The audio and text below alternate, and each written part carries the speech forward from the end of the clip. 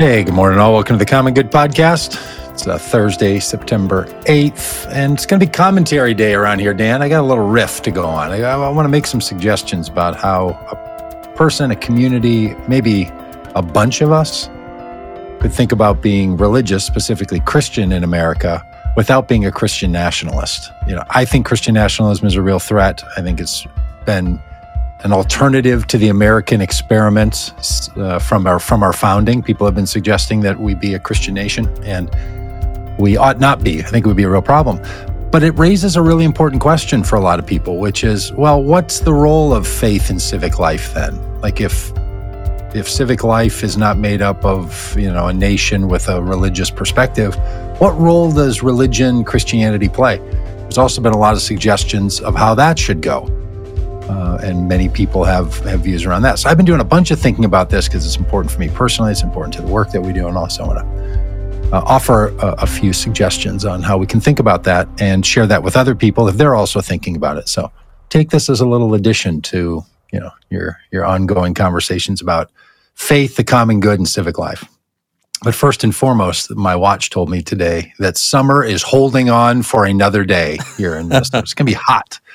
Like 85, 89, one of those little, hey, sure, the calendar says September, but the thermometer says August. So it's a glorious, warm fall day for the kids in school that don't have air conditioning around here, which is still a lot of our schools because they don't need them.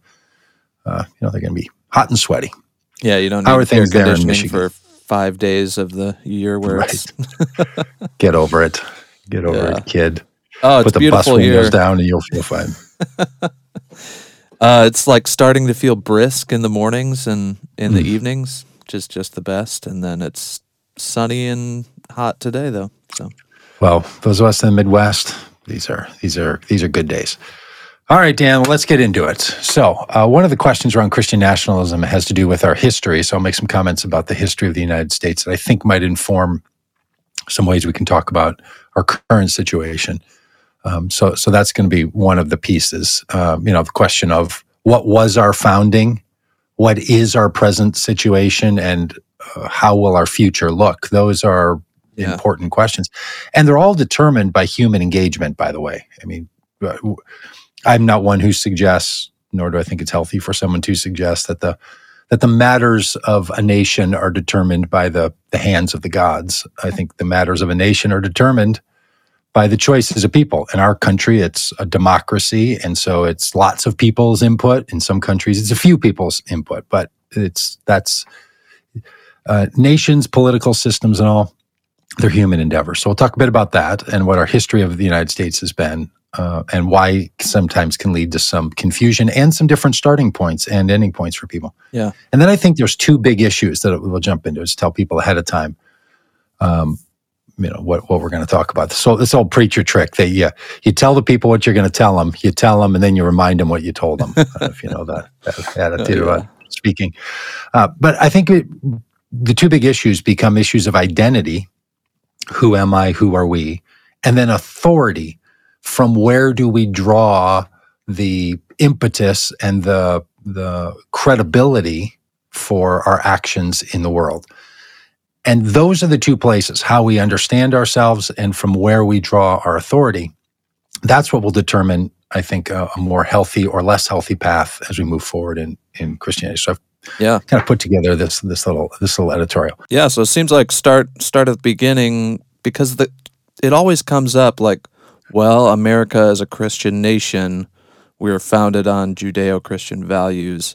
So yeah, maybe start there and tell us, why did that get started, this idea that we are a Christian nation? Because it's not true. Yeah. Well, here's where I think the confusion comes from and why people on both sides of this argument can make a point.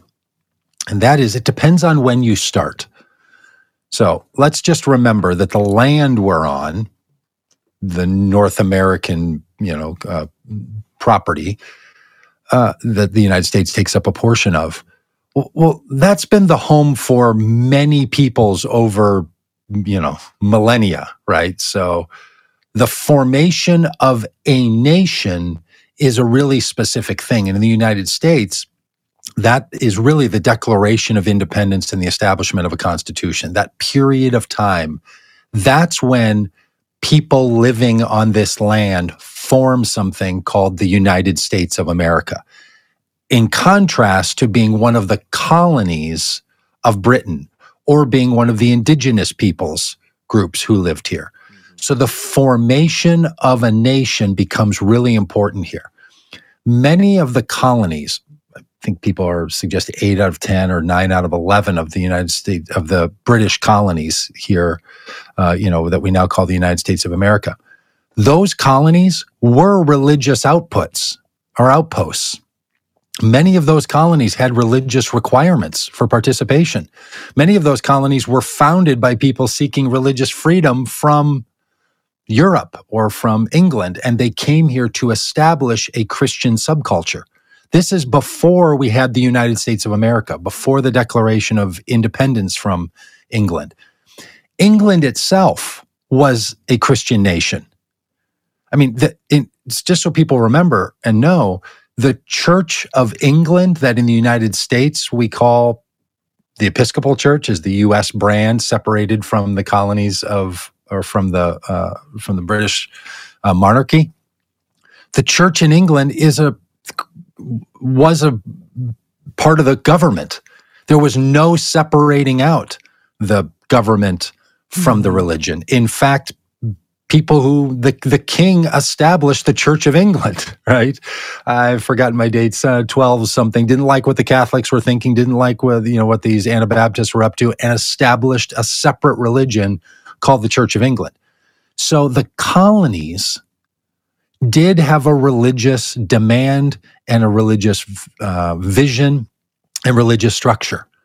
So some people who look back at that period of time say, well, the colonies were the founding of the United States of America. This is where one of the great discussions and disagreements come, is, do you think that when we were a set of British colonies, that was like the seed that then grows into the oak tree that is this nation, so that these were the beginnings?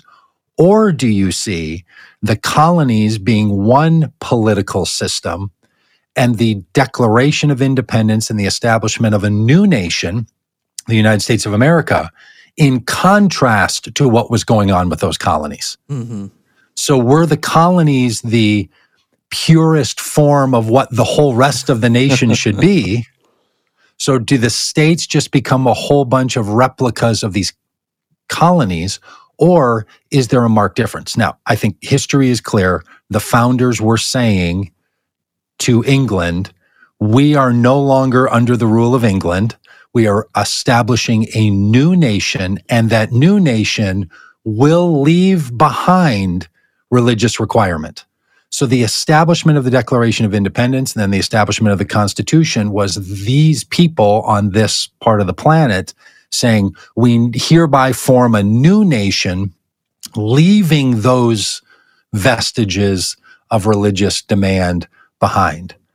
So this is where it gets confusing, because sometimes when some people start talking about the history of America, they start pulling up readings and writings and teachings of the colonies, where you could make an argument that the colonies were established for free. This is why when you go back to, Thanksgiving narratives from the East Coast, and you talk about the Pilgrims, people start to think the Pilgrims were the founders of this nation. The Pilgrims aren't the founders of the United States. The Pilgrims were founders of colonies of Britain. So because this becomes conflated in a lot of people's minds, this is why a notion that the United States at its founding, in other words, the colonies at their establishment, had a religious beginning to them and religious demand, where what the founders of the United States of America were doing was very specifically saying, we're going to not have religion be a demand. In fact, we're going to put that in the First Amendment, right, that there will be no religion. That stark shift away from religious disqualification laws in many of the colonies to you cannot have religious disqualification laws is what marks for some people the clear statement that while there was a vestiges of religious demand and religious nation in the colonies, That is no longer the case before and after. And that distinction is something we're still trying to work out. Here's partly why. The people living in those colonies, like, it might be easy for you to think, well, and then at some point, 1775, 1776, up to 1779, 92, when there's all this going on with the war, the Revolutionary War, and then the establishment of a constitution, that 25-year period of time, well, everybody just flipped a switch in their head. But they didn't. People living in Pennsylvania and people living in the other colonies, they're like, hey, we had religious demand then. We're just going to keep it. You say what you want now that we're a new nation. And you know how, news would spread at a period of time like that. So the vestiges of that became part of state narratives and then became part of family narratives and then becomes part of the lore of the country. So while it's a clear marker, this is now a new nation without religious qualifications, without religious demands, is not a Christian nation. It takes generations for that to be removed in those early periods of time. By the time you get into the 1830s, 40s, you start to lose a lot of that. Churches were really decimated in that period of time. It wasn't until this movement of the Great Awakening when churches were alive and full and a whole movement to build a bunch of them, make religion significant again. So it had worked and then had some resurgences, which we'll talk about in a minute.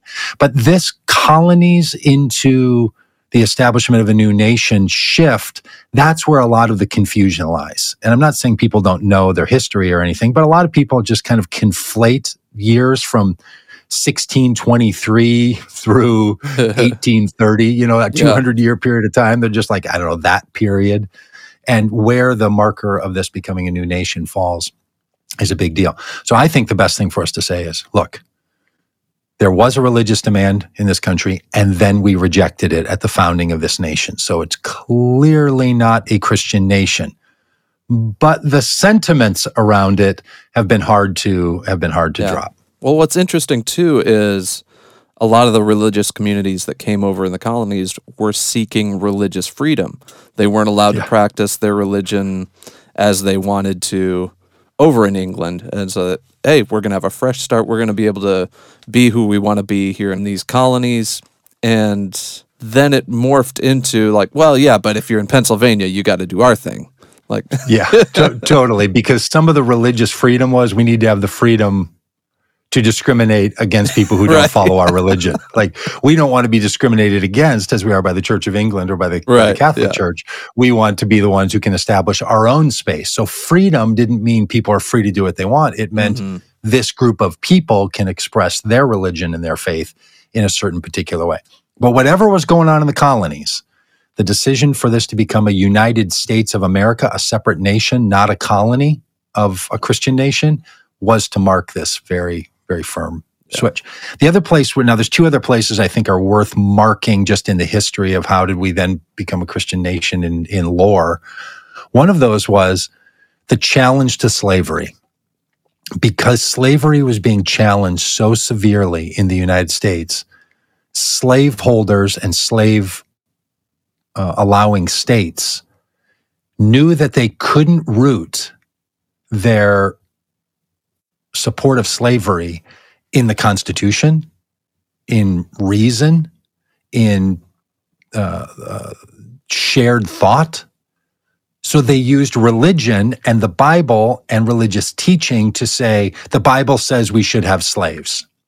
So something that was going on in all of theology, and people that study Christian theology know that the power of using the Bible to advocate for slavery did a whole lot to change religion in America and to support slavery.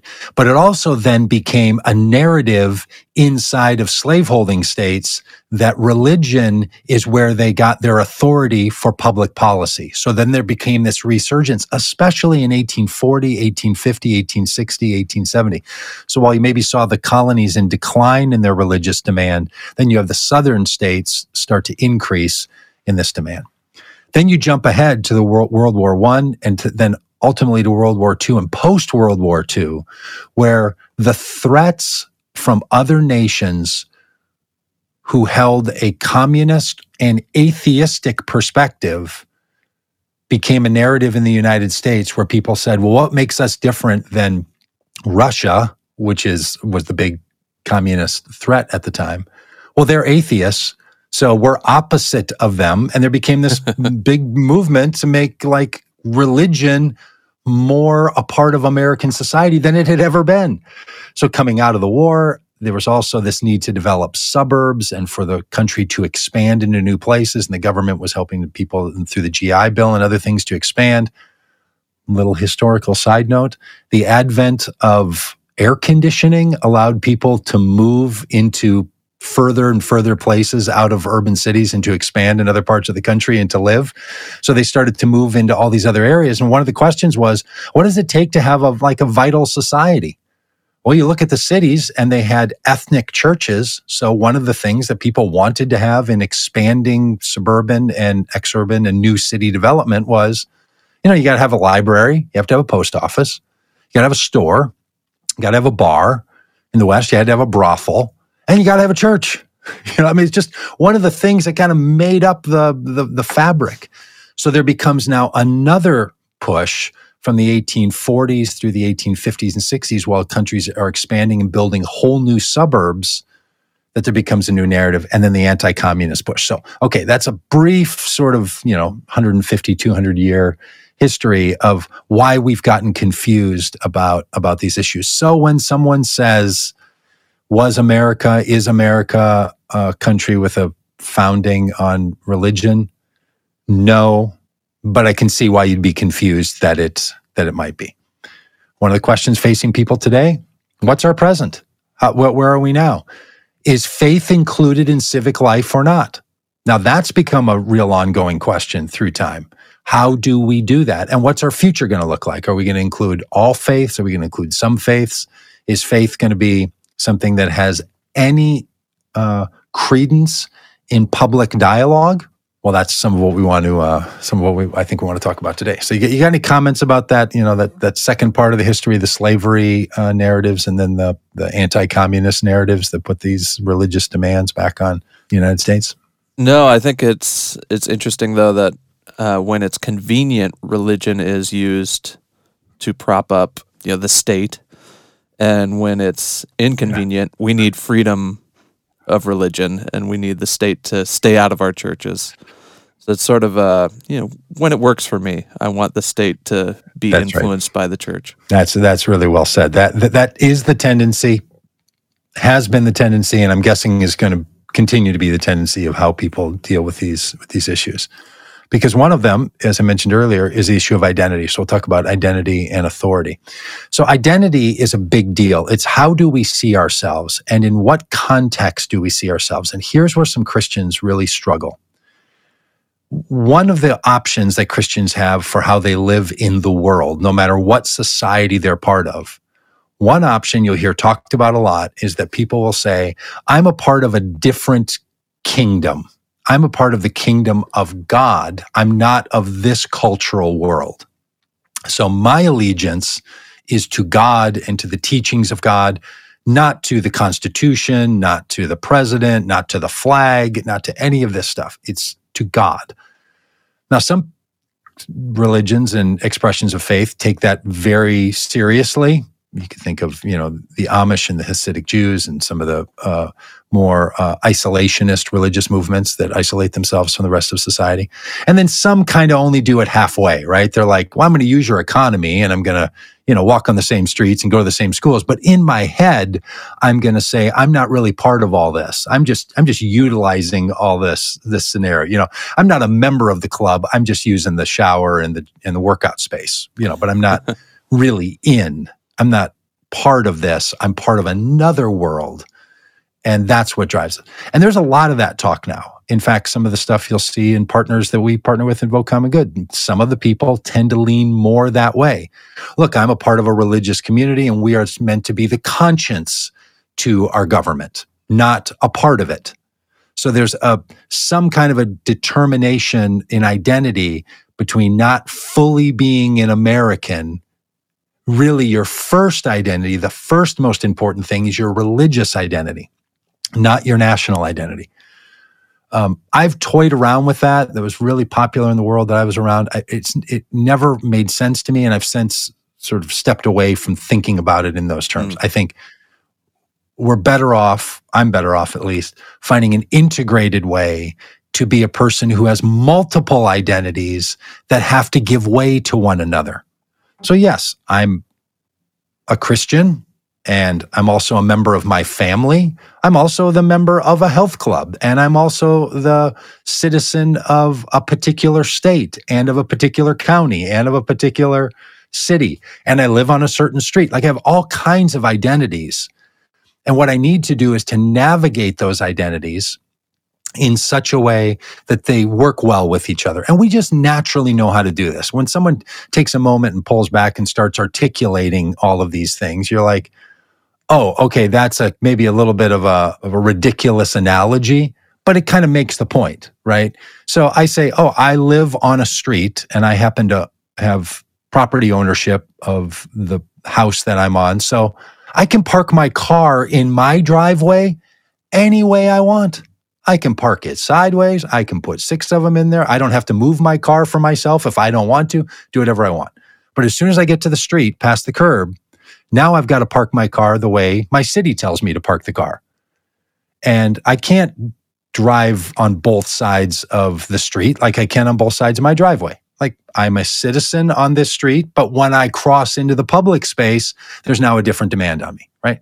When I'm a member of my health club, I can be like, hey, I think there's kids in the hot tub that are below the age they're supposed to be in the hot tub, and I go tell somebody and tell the kids to scram.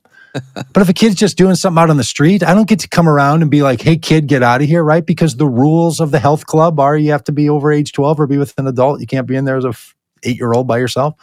So we have all these different identities, all these different rules, and we navigate these things all the time. I think Christians will be better off if we say, hey, I might have some religious demands, and we'll talk about authority in a minute. So I might have some identity demands that come from the authority of my faith, like how and when I take communion, or foods that I think are appropriate for a religious person to meet, or if I pray or not. I mean, those can be really clear demands and calls and things advocated for inside my religion.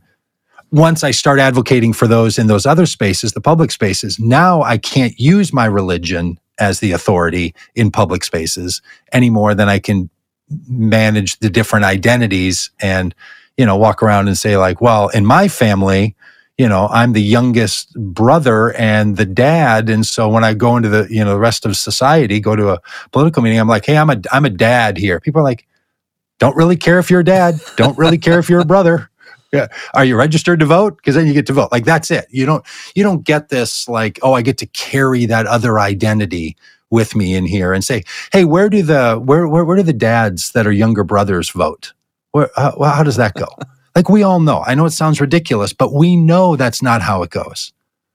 So should someone walk in the voting booth or walk into civic life and be like, oh, at my church, I'm paid to be the pastor, so I'm also the pastor here. Or I'm a religious person, so now you need to acknowledge those relationships that I have inside of that identity, inside of this identity. This is where the struggle comes from. And people who misunderstand, or more likely, people who live in a system or a setting, rather, where the majority of people have identities that are so closely aligned that they don't know how to separate them.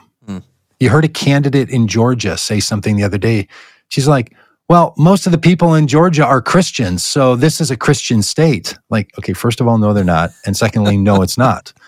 But some people just can't quite separate out those two things because it's just so common for them to have joined those. Yeah, in their world, in their experience. Yeah.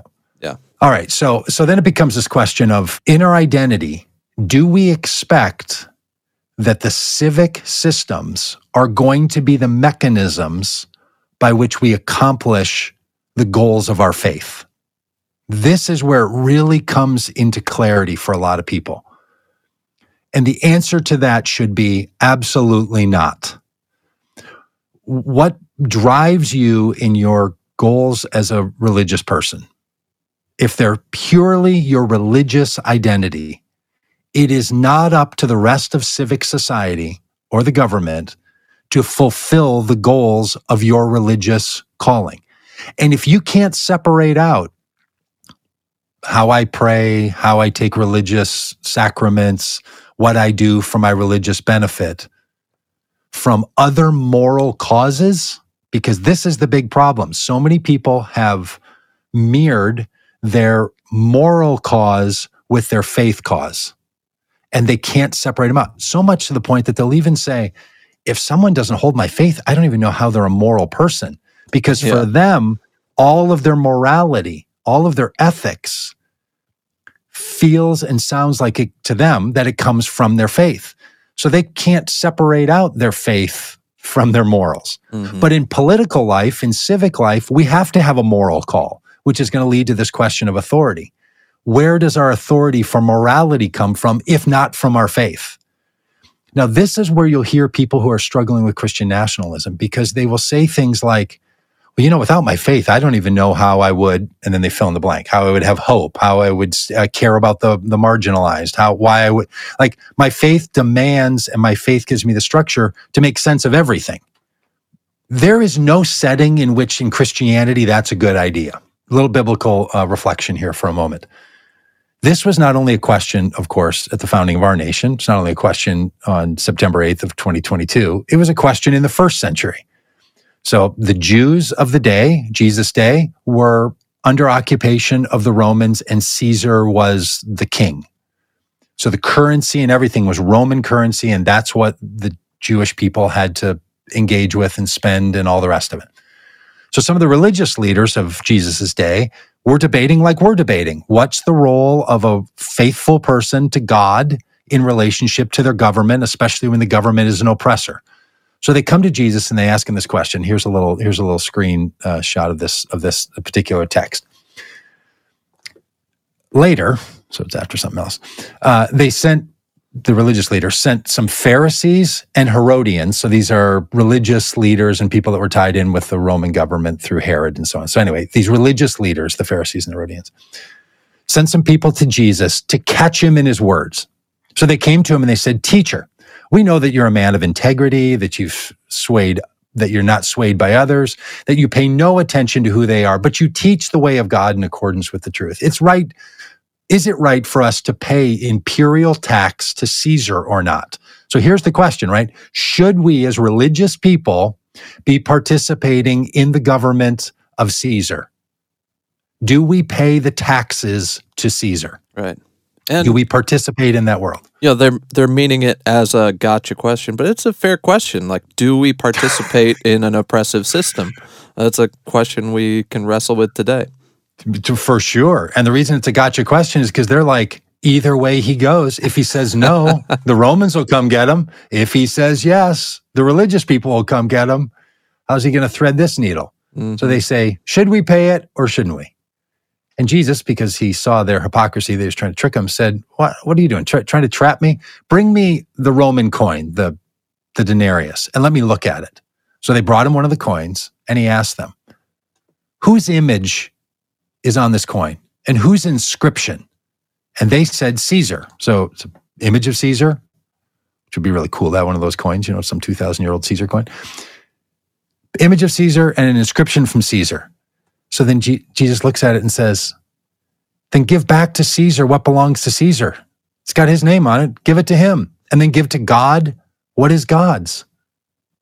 And they were amazed at him that he found a way to thread this needle. What he's saying is you have two different identities.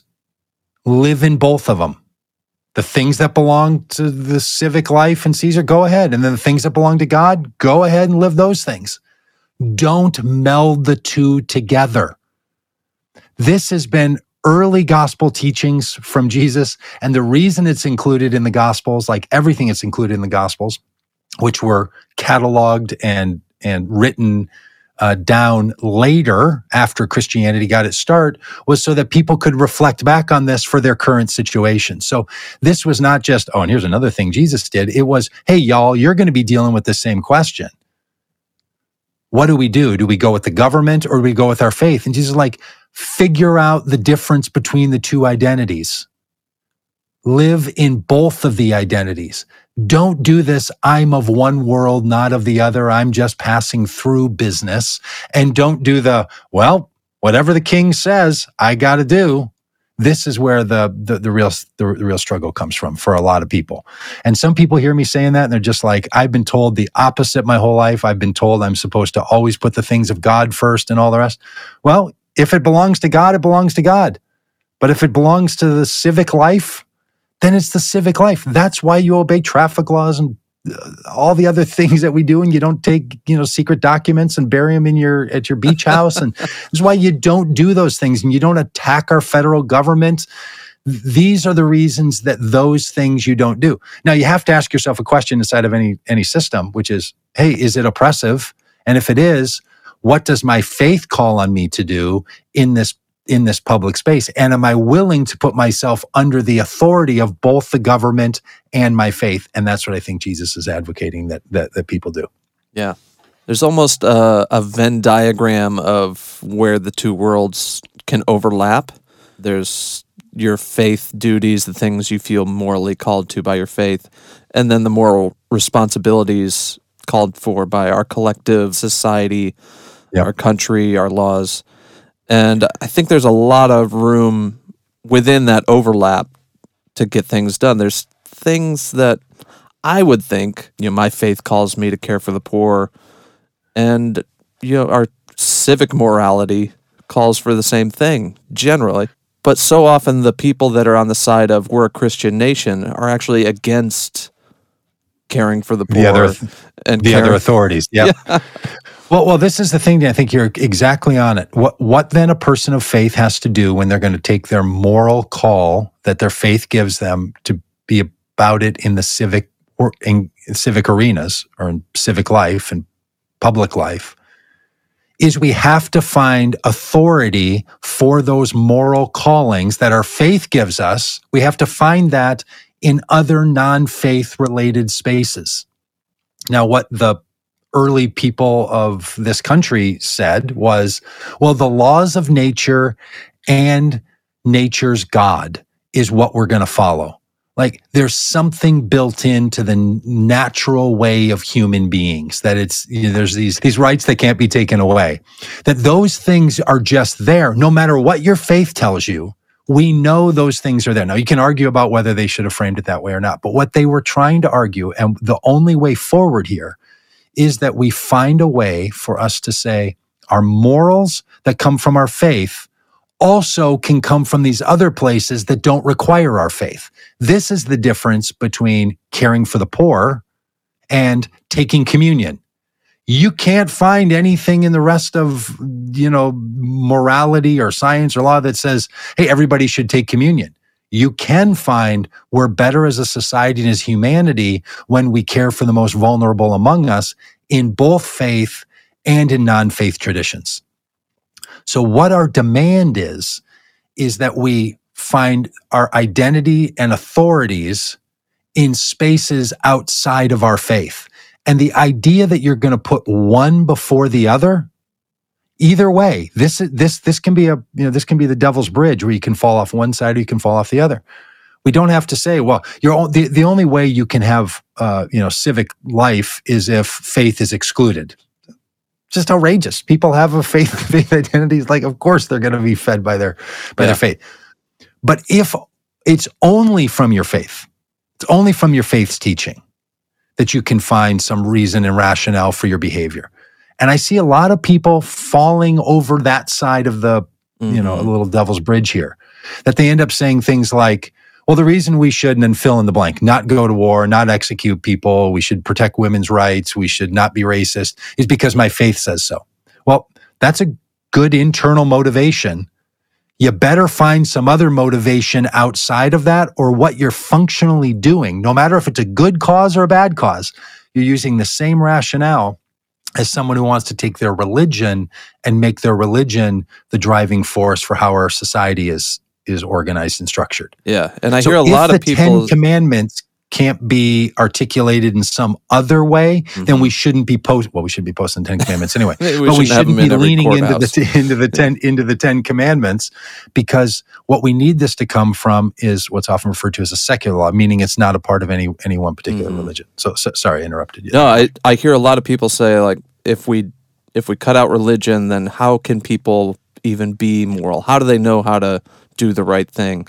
But there's this interesting study poll that came out, and it comes out again and again over the years, like a questionnaire of what do you think is right and wrong, and things like torture, the death penalty.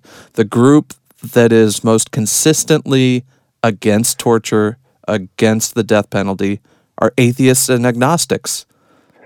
It's not the religious people that claim to have the moral high ground. And so somehow, there people outside of religious traditions are able to determine maybe we shouldn't kill people, maybe we shouldn't torture people, and maybe we don't need a holy book to tell us that this is wrong. We can just know that it's bad to torture someone. Totally. Look, if you've never been around somebody from a different faith from your own who has said to you, you don't follow my holy teachings, whether they're from a book or passed down from person to person, how can you be moral? If you've never had that experience where someone says, I root my morality inside my religious teaching, you're not in my religion, therefore you're not moral. If you're only a Christian or a person from Jewish background that says that to other people, try it on for size when someone tells you, oh, you don't read the Quran? There's no way you can be moral. You'd be like, of course I can be moral without the Quran. I have this. Mm-hmm. They're like, well, that doesn't count for me. I mean, you don't have this. You don't have enough. If you've never had that experience, have it sometime, and it will clarify for you how ridiculous it is when you say that to someone else. Mm-hmm. And if the only thing we have to prop up our political call is our faith, you're functioning in a Christian nationalist way if you're Christian, or pick your religion and nationalize that. So this calling, and the people who really struggle with this, the big question is, from what authority does your morality come from? And does morality come from? So people who would say things like, well, where in the Bible is that question, I get this Black Lives Matter sign over my shoulder. We have one on our front yard. People are like, why do you have a Black Lives Matter thing? What Bible passage is that? I'm like, you think I root every moral call in just a Bible passage? Like, I'd be glad to share them with you, why I think it dovetails, and both of my identities, my identity as a religious person and my identity as an American citizen, both have demands that I should say Black Lives Matter. But that's not where it needs to come from. Like that's not the only place. Of course, it's not the only place. And this is why, rulings that are coming from the Supreme Court that feel like they're closer to the religious demand than they are to the secular demand. What we've decided as a nation, way back to the start of this conversation 30 minutes ago, was, no, we decided we're not going to be a religiously oriented nation. We're going to be a secular nation that finds its morality in the other things of human reason and knowledge and nature and science and all of that. And that's how we're going to be guided. And if we can't find it there, then we better hold up before we put any kind of a civic demand on anyone. Mm-hmm. Yeah, I think that's one of the things the founding fathers did get right, was creating this separation of church and state, and said, hey, this could go south if one religion has the monopoly over the government. I mean, they did a lot of other things very wrong right out of the gate, too. They didn't view Native Americans as people. It's written right into our Declaration of Independence and Constitution, that Africans that were enslaved were 3/5 of a human. They did some horrible things right in the founding of this country, but one of the good things was this separation of church and state. If we can't convince people outside our religion that something is good for everybody, then maybe the government shouldn't be forcing it on everybody. Totally. Well said, Dan. And that's why we around here talk about common good, right? Mm-hmm. Because we're like, what is that? What's the thing that we hold in common that we know is good? Not the thing that my religion or faith teaches alone. And if we're not adept enough to figure out where the commonality of the things of our faith can be found in other rationale, then either we're not working hard enough or it's just a religious demand. So do your work, do your efforts, and then figure out, hey, maybe this is just something that should be like, look, I think it's important that people pay taxes because there's a way that we fund everything but our federal government is funded by our taxes. But you don't use tithing laws to justify taxes, right? You don't say, well, in my tradition, we tithe 10% of our income to such and such. That's just not how you do it.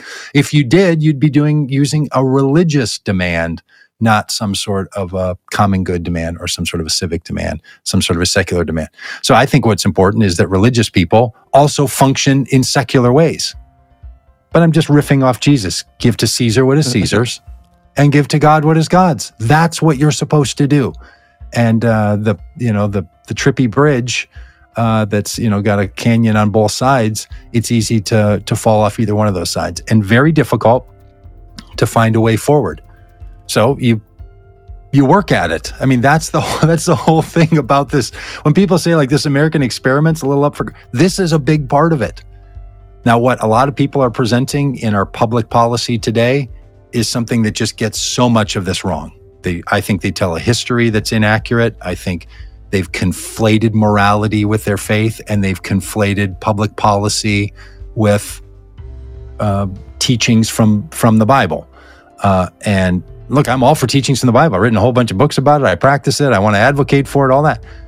But not as our civic draw, not as our civic demand, but one that can form that part of my identity. And then when I'm in my other identities as a person in civic life, we're multi-identitied people.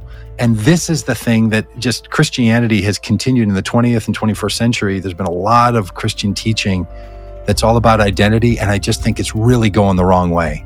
It's trying to say to people, God first, all this first language, as opposed to multiplicity of identities. And if that's a whole new concept to people, I understand that it might seem counterintuitive that someone would say the best way to be faithful as a Christian is with multiple identities.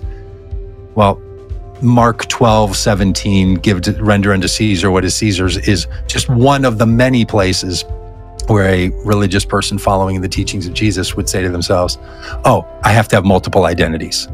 Of course I do. That's an important thing. Yep. All right. That's what I got for the day.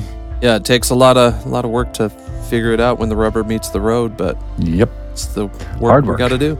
I hope it helped. If it did, share this with a friend, or just keep it to yourself. Sometimes the things are most precious to you. You just store them away in your heart, like Mary. The announcement of the birth of Jesus. All right. Okay, we'll see you. Bye.